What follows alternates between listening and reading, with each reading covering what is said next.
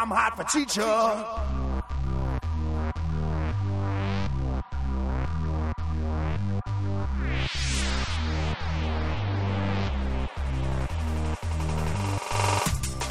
We thought we were done. We thought we were finished. We thought we would never talk about a movie minute by minute again. But we were wrong. Join us as we get to know the cast next door. Welcome to the Cast Next Door, where we love your mother's cookies. Every episode, we talk about one more minute of The Boy Next Door. And with me today, discussing minute 64, is Jesse Cooper. Howdy. And Jim Harper. Hi.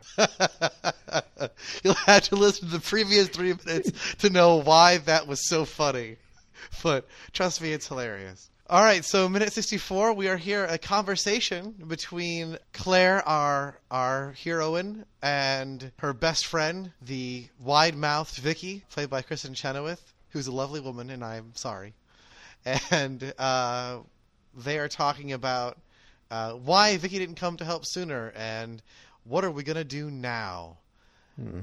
What did you guys... what are your thoughts about this minute? Like the last one, barely anything happened.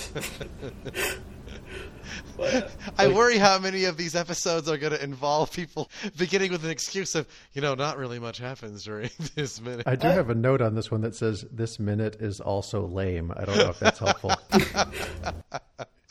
That should just be the it's a 30-second episode where it's just Jim saying, "This minute is also lame." In his stairs voice. Well, as we pointed out in the previous minute, that Claire reveals this photo of herself with Noah, yes, in flagrante, and Vicky looks at it and is kind of taken aback, but not as upset as you might think she would be. And then she's like, "Oh, but there's also a video," and Vicky's like, "Oh." It's like, well, yeah, there's multiple forms of media that this was captured on. It's like, well, that's a whole different thing now. Like, we've got to really take care of this. What's the next thing is Claire says, he burned it onto a DVD. And then Vicky says, "Oh my God." And then Claire says, "And a laser disc." And then Vicky just collapses on the floor. She can't breathe. "Oh my God, also a laser disc." Just the idea of these existing in multiple formats just blows her mind. Plus, I think he's got iCloud. Vicky just didn't know they were moving pictures. She's like, "Is it a talkie?" That's the thing you miss in the love scenes, since we didn't cover that minute, is that the uncle is off in the corner and you keep hearing the bang of the flash powder exploding to take the pictures. And she keeps looking up like, "What is that?" And he's like, "Never mind the noise." You just hear the old man just in the corner going like, or maybe that was just my version. I don't know. Vicky has a good question. What the hell have you been thinking? Why have you waited this long? And Claire says that she has her response in this minute. No, I thought I could handle it. Well, clearly she can't. No, Claire. No. It's not going to blow over. I pretty much, the only thing I got put down for this minute in my notes was, what was the plan? And I really don't, because Claire should have done something by now, at least with his stalkerish tendencies and everything. She could have called the police on that. She also has proof that he's been stalking her and everything. No, I would like Claire. So before in the previous minute, Claire broke it down for Noah. Was like, "What do you think is going to happen now?" And she gives him the Miss Cross speech. What do you think is going to happen from Rushmore? What do you think is going to happen now? Are we going to date? Are we going to be a family? You're going to adopt Kevin? What do you think is going to happen? And really, I want to hear that speech from Kristen Chenoweth. What did you think was going to happen? He was going to all of a sudden go, "Oh, you're right. That's silly of me." And then it's all going to just go away. Yeah, I think it's I don't know, maybe if I would overlook this while watching the movie, it's the biggest motivation should be for her is that her husband was a shit and, was off having affairs, and she's kind of, she's clearly a very attractive woman and has kind of not had a love life, which is the whole motivation of her friend setting her up on terrible dates. But like that should be enough of the motivations. Like, well, this guy is the most physically attractive person she's seen in a really long time. Not like, her husband is a very handsome man as well. But like, no, he is. Well, he's older guy handsome. Like, I mean, he's the same age as she is. Yeah, but she's J-Lo. Right. But, so like the motivation is like, why can't a woman just get a piece, right? I mean, she should the motivation is that she should at least have a couple tickets to pull on that one. She would like some hot boy next door action. But I don't know. Yeah, what are you doing having sex with a little kid? But maybe, I don't know, maybe it's because he's a student and Vicky has... He is 34.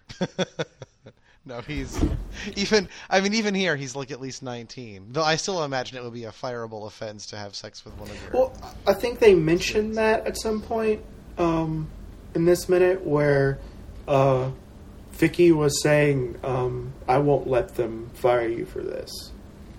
Yeah, she says, nothing is, this is not, no one's going to find out. And Claire says, yeah, she's like, she's going to protect Claire. Which, I mean, I think is the first time she's done anything that's shown any form of friendship towards her this whole movie. Yeah, it's a stupid decision. Not that protecting Claire is stupid, but I mean, like, being her friend is good. But like, she should be saying, "Wake up, Claire, wake up. We should go to the police." Well, she must have a great plan in mind. That's what you can kind of get out of this. She's clearly a very conniving vice principal. Yeah, well, we say, see the great plan that she comes up with is to drive away from the school.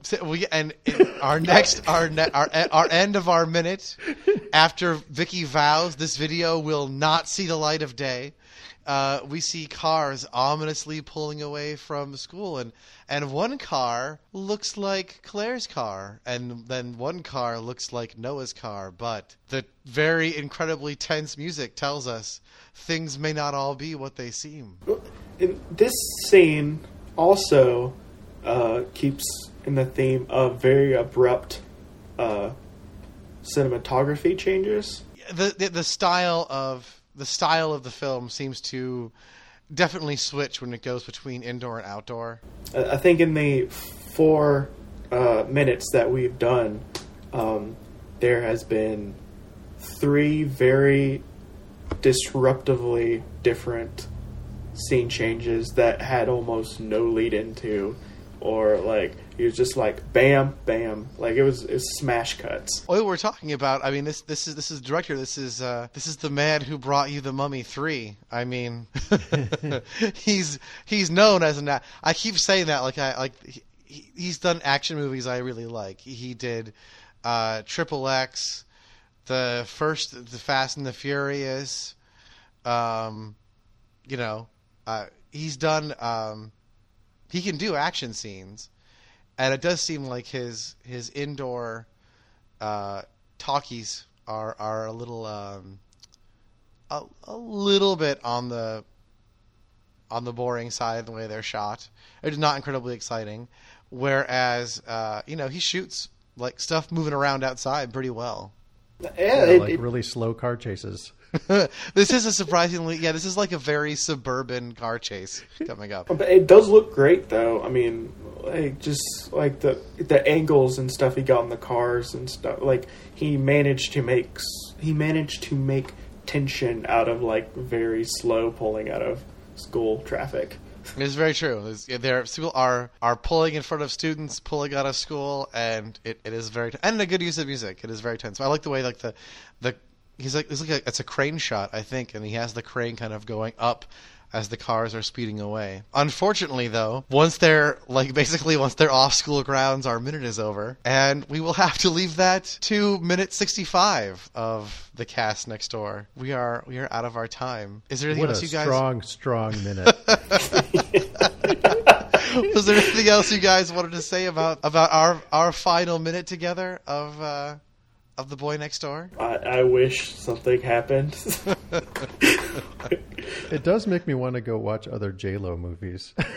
I want to rewatch The Cell. Darren told me that I can't remember. She did one a little like not as long ago that he said was very good. I don't know what Darren said.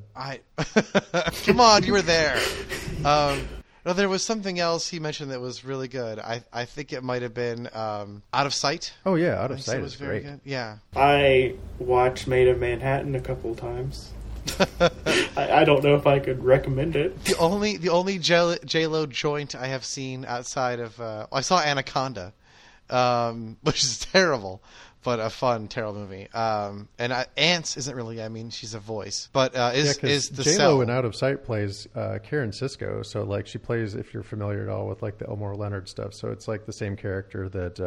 Now I'm drawing a blank. That another actress later had a TV show and then appeared on. That's okay.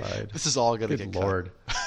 But it's Sin City and Spy Kids. Jessica Alba? No, older, like same age as Jennifer Lopez. Is that the actress who's going to be in the Bond movie? Also, no, she's American. Oh wait, okay, sorry. This is the worst tangent. So sorry, I totally derailed the this tangent on the worst minute. Not only went nowhere, also there was nothing on it.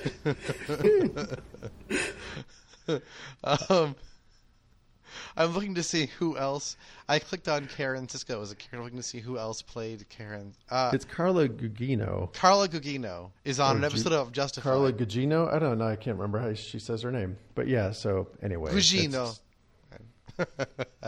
Just laying on a phony bony Italian accent, is he? But yeah, I see. She looks kind of J-Lo-ish, actually. Yeah, so it's like that same type. But again, Out of Sight is a great movie. And by a director who's much better at doing like dramatic pulls. As is The Boy Next Door. The Boy Next Door is wonderful. I love this movie. 5 stars. You heard it here. 10 out of 10 would watch again. It is not great cinema, but it is a really good job at being a kind of fun, cheap thriller. These 4 minutes that we've done reminded me how much of this movie I've forgotten. It turns out the last 15 minutes and the few car chases are enough for me to just forget how boring this movie could get. Really, the first like half hour, and then like a little bit in the middle, and like like the 40-45 minute mark, and then the last like 20 minutes, 15 minutes are really good. And there's some dross in the middle. Yeah, there's a lot. This has been The Cast Next Door. I have been your host, the improbably named Park Parkinson, and with me has been Jesse Cooper. Bye. Jesse, do you have anything you want to plug? Well, I just remembered something. I have a Snapchat that I never use. So I could plug that. It's Marvelous Mooch with no space. And Jim Harper. Hi. You can still find me on Twitter at Johnny Feisty. And if you want to check out my podcast, it's called TV Copilot. It's on iTunes and everything. It's about a guy trying to do a podcast about TV shows. I will also plug Jim's podcast. Once again, we are all pro Jim's podcast, which does sound very enjoyable. Check out Jim's podcast and also listen to more of The Cast Next Door. Thanks, guys. Bye. Bye. Thank you. Thank you for listening to A Talking Cast Presents The Cast Next Door. I've been your host, Park Parkinson. My guests were Jesse Cooper and Jim Harper. Like us on Facebook. Follow us on Twitter at FirstEDIliad, all one word. Download new episodes from thecastnextdoor.wordpress.com or subscribe on iTunes or Stitcher. Artwork by Josh Hollis. Edited by Darren Husted. Produced by Darren Husted. Executive producers, Park Parkinson. The Boy Next Door is owned by Blumhouse, Smart Entertainment, Hurricane, and Universal Pictures. No infringement is intended. Copyright 2015, all rights reserved. This is a first edition?